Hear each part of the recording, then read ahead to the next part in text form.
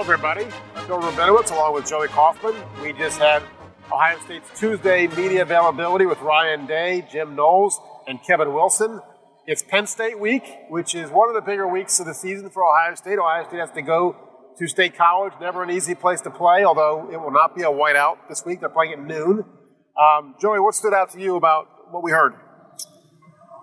Well, this is probably the biggest test for Ohio State to date in terms of Penn State is the most complete team Ohio State has faced when you balance both sides of the ball. I mean, they are. You seem to be quibbling with that statement. Well, I can sense some underlying tension to start off. Part of it is that we saw what happened to Penn State when they played Michigan a couple weeks ago. The score was close for a while. Penn State actually took a lead briefly. But let's face it, Michigan really manhandled them, especially in the trenches. So there's some skepticism about Penn State. But I see your point. First of all, they're ranked 13th. You know, they've only lost. They're ranked something. Ohio State has not played anybody exactly ranked at this point. Other than Notre Dame, which is now was ranked 5, is not ranked anymore. So, yes, on paper, this is the toughest team Ohio State will play. And, yes, they are a threat. If you don't take Penn State seriously, then that's a problem because they have a veteran quarterback, Sean Clifford, who has his detractors, to be sure, but he's a veteran guy, a decent quarterback. They have some good skill position players, a star on defense, Joey Porter. I mean, yes, this is a formidable team. Are they capable of being Ohio State? I mean, yes, but I doubt it. Yeah, I think they're the most complete teams in terms of you look at Ohio State's previous opponents. Like last week against Iowa, no great offense. defense, but no offense, and you felt that they really had no chance to win, removed all the suspense from the game. Rutgers has a defense which is not bad. Wisconsin has a defense that's not bad, but like Iowa, they didn't have the offense to really at all keep themselves in the ball game with Ohio State. Penn State is good enough on both sides of the ball where they could, I think, make things interesting Saturday. And certainly the environment will be interesting. It's not going to be a whiteout in State College, but hey, there's still going to be more than 100,000 people screaming and yelling. Yeah. And for most of the players on this roster, they haven't played a game at Beaver Stadium. The exception was 2020, but that was during the pandemic season where no fans were in attendance. They had cardboard cutouts, and they certainly dialed up the music and the crowd noise. Yes, they did. Was loud, and that growl that they make. Let's hear it. Let's hear it. Oh, I couldn't attempt to do so. I wouldn't want to. I wouldn't want to harm anybody listening to this. Okay. But so, with the exception of 5th year, 6th year seniors, none of these guys have played in a true environment in Happy Valley. Yeah, that's true. We did learn some stuff today. Ryan Day said that Jackson Smith and Jigba did not get re-injured. Looked like something was off after his last play. It was a sideline incompletion, and he kind of looked at least unhappy. I mean, it wasn't like a pronounced limp or anything, but he just didn't seem right. But Ryan Day said no, it was just a pitch count. He's only going to play about 20 snaps, and that was it. And so he expects him to play this week. Chip Tranum is now going to be a running back full-time because we found out that T.C. Caffey, the walk-on, who was impressive when he played. Yeah, nice. Very impressive. Great run against, I forget who it was, Arkansas State or Toledo? Toledo. Okay. He's got a season-ending injury, so he's going to be out. So they switched Chip back. He was a running back at Arizona State, transferred here to become a linebacker. He's now going to be a running back to give them added depth there. Remember, Ohio State lost Evan Pryor in the preseason, so that their numbers are a little down there. I think those are probably the two biggest kind of news items out of today.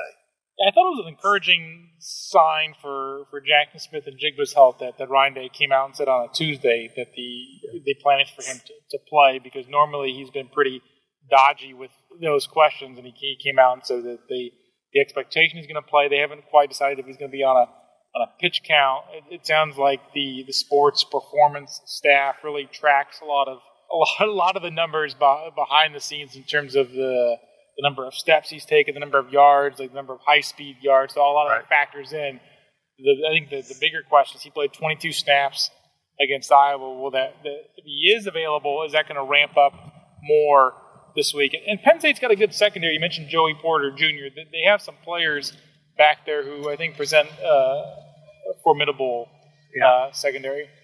A big test, a big key this week will be whether Ohio State gets its run game on track. It didn't against Iowa. Maya Williams struggled. Trevion Henderson struggled. There weren't a lot of holes there. There were tackles for losses. The longest run anybody had was 13 yards. Now, Penn State, I would think, is more vulnerable. Even James Franklin, their coach, said they're a little bit light, a little small on the lines, and that's something that they've got to address long term.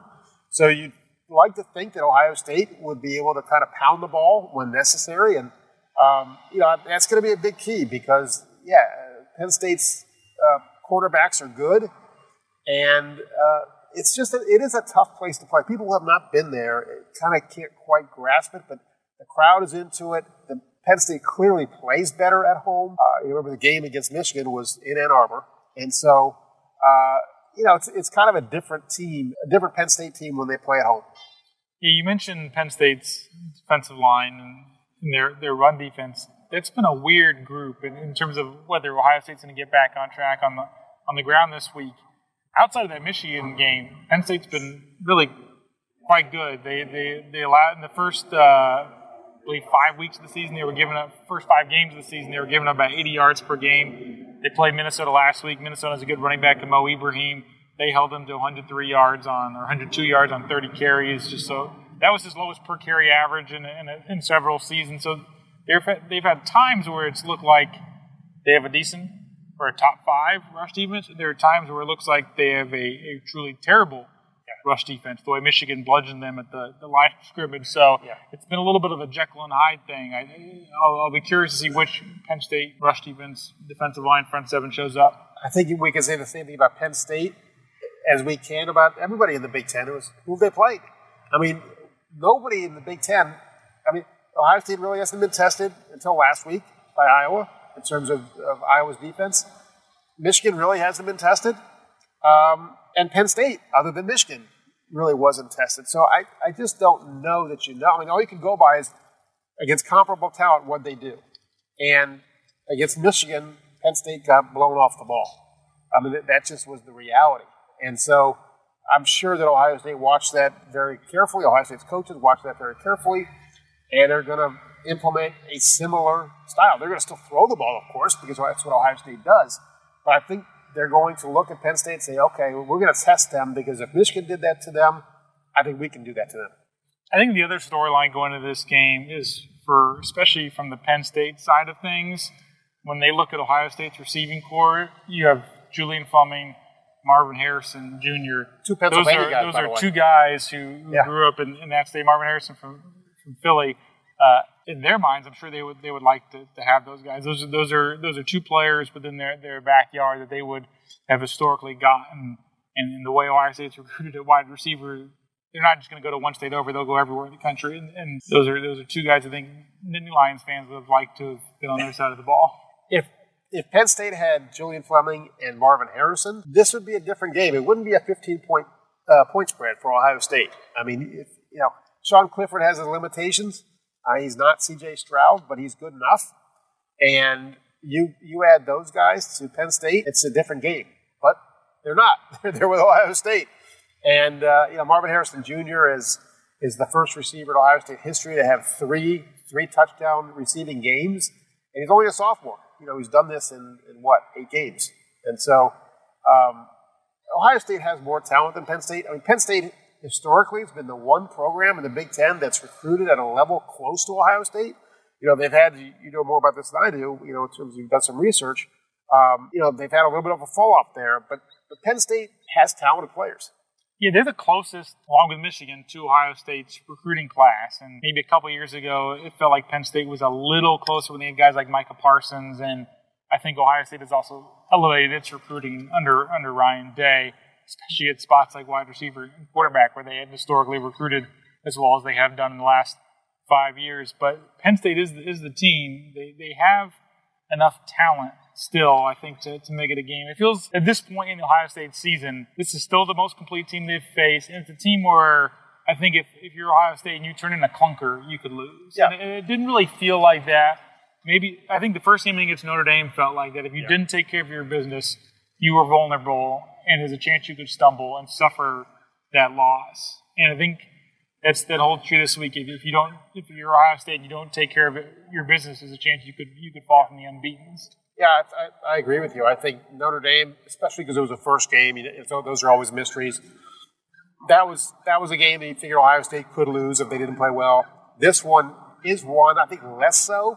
I mean, at least going into this game compared to going into Notre Dame, I think Ohio State is they've established themselves. But every other game, you kind of went into the game thinking there's almost no way, barring something fluky, a bunch of turnovers, key injuries, whatever, that Ohio State was going to lose to this team. I mean, maybe Wisconsin, but they'd shown enough of their deficiencies that you really didn't think, other than the fact they were Wisconsin, that they had a chance. Rutgers obviously not.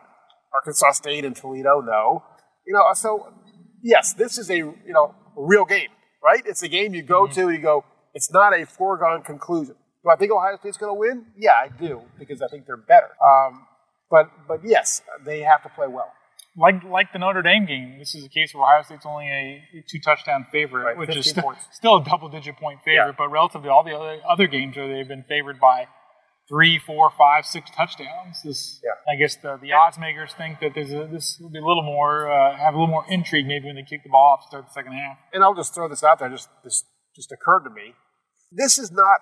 I would not say this is a must-win game for Ohio State for one reason. If they lose this game, again, I don't think they will, but if they do, everything's going to be on the line for Michigan. If they beat Michigan, they're back on track. And I don't think on an 11-1 Ohio State team that presumably would, I don't know what the tiebreaker situation is, but assuming they get to the Big Ten championship game and win that game, I don't think a loss to Penn State would doom them.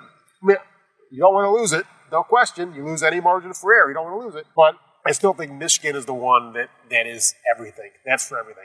I think they could withstand loss to Penn State. I think to your point, I wouldn't quibble with that. But seeding matters. Oh, of course. I mean, this is a year you'd rather be the 1 seed. Yeah. But again, I mean, I'm not taking away the importance of this game.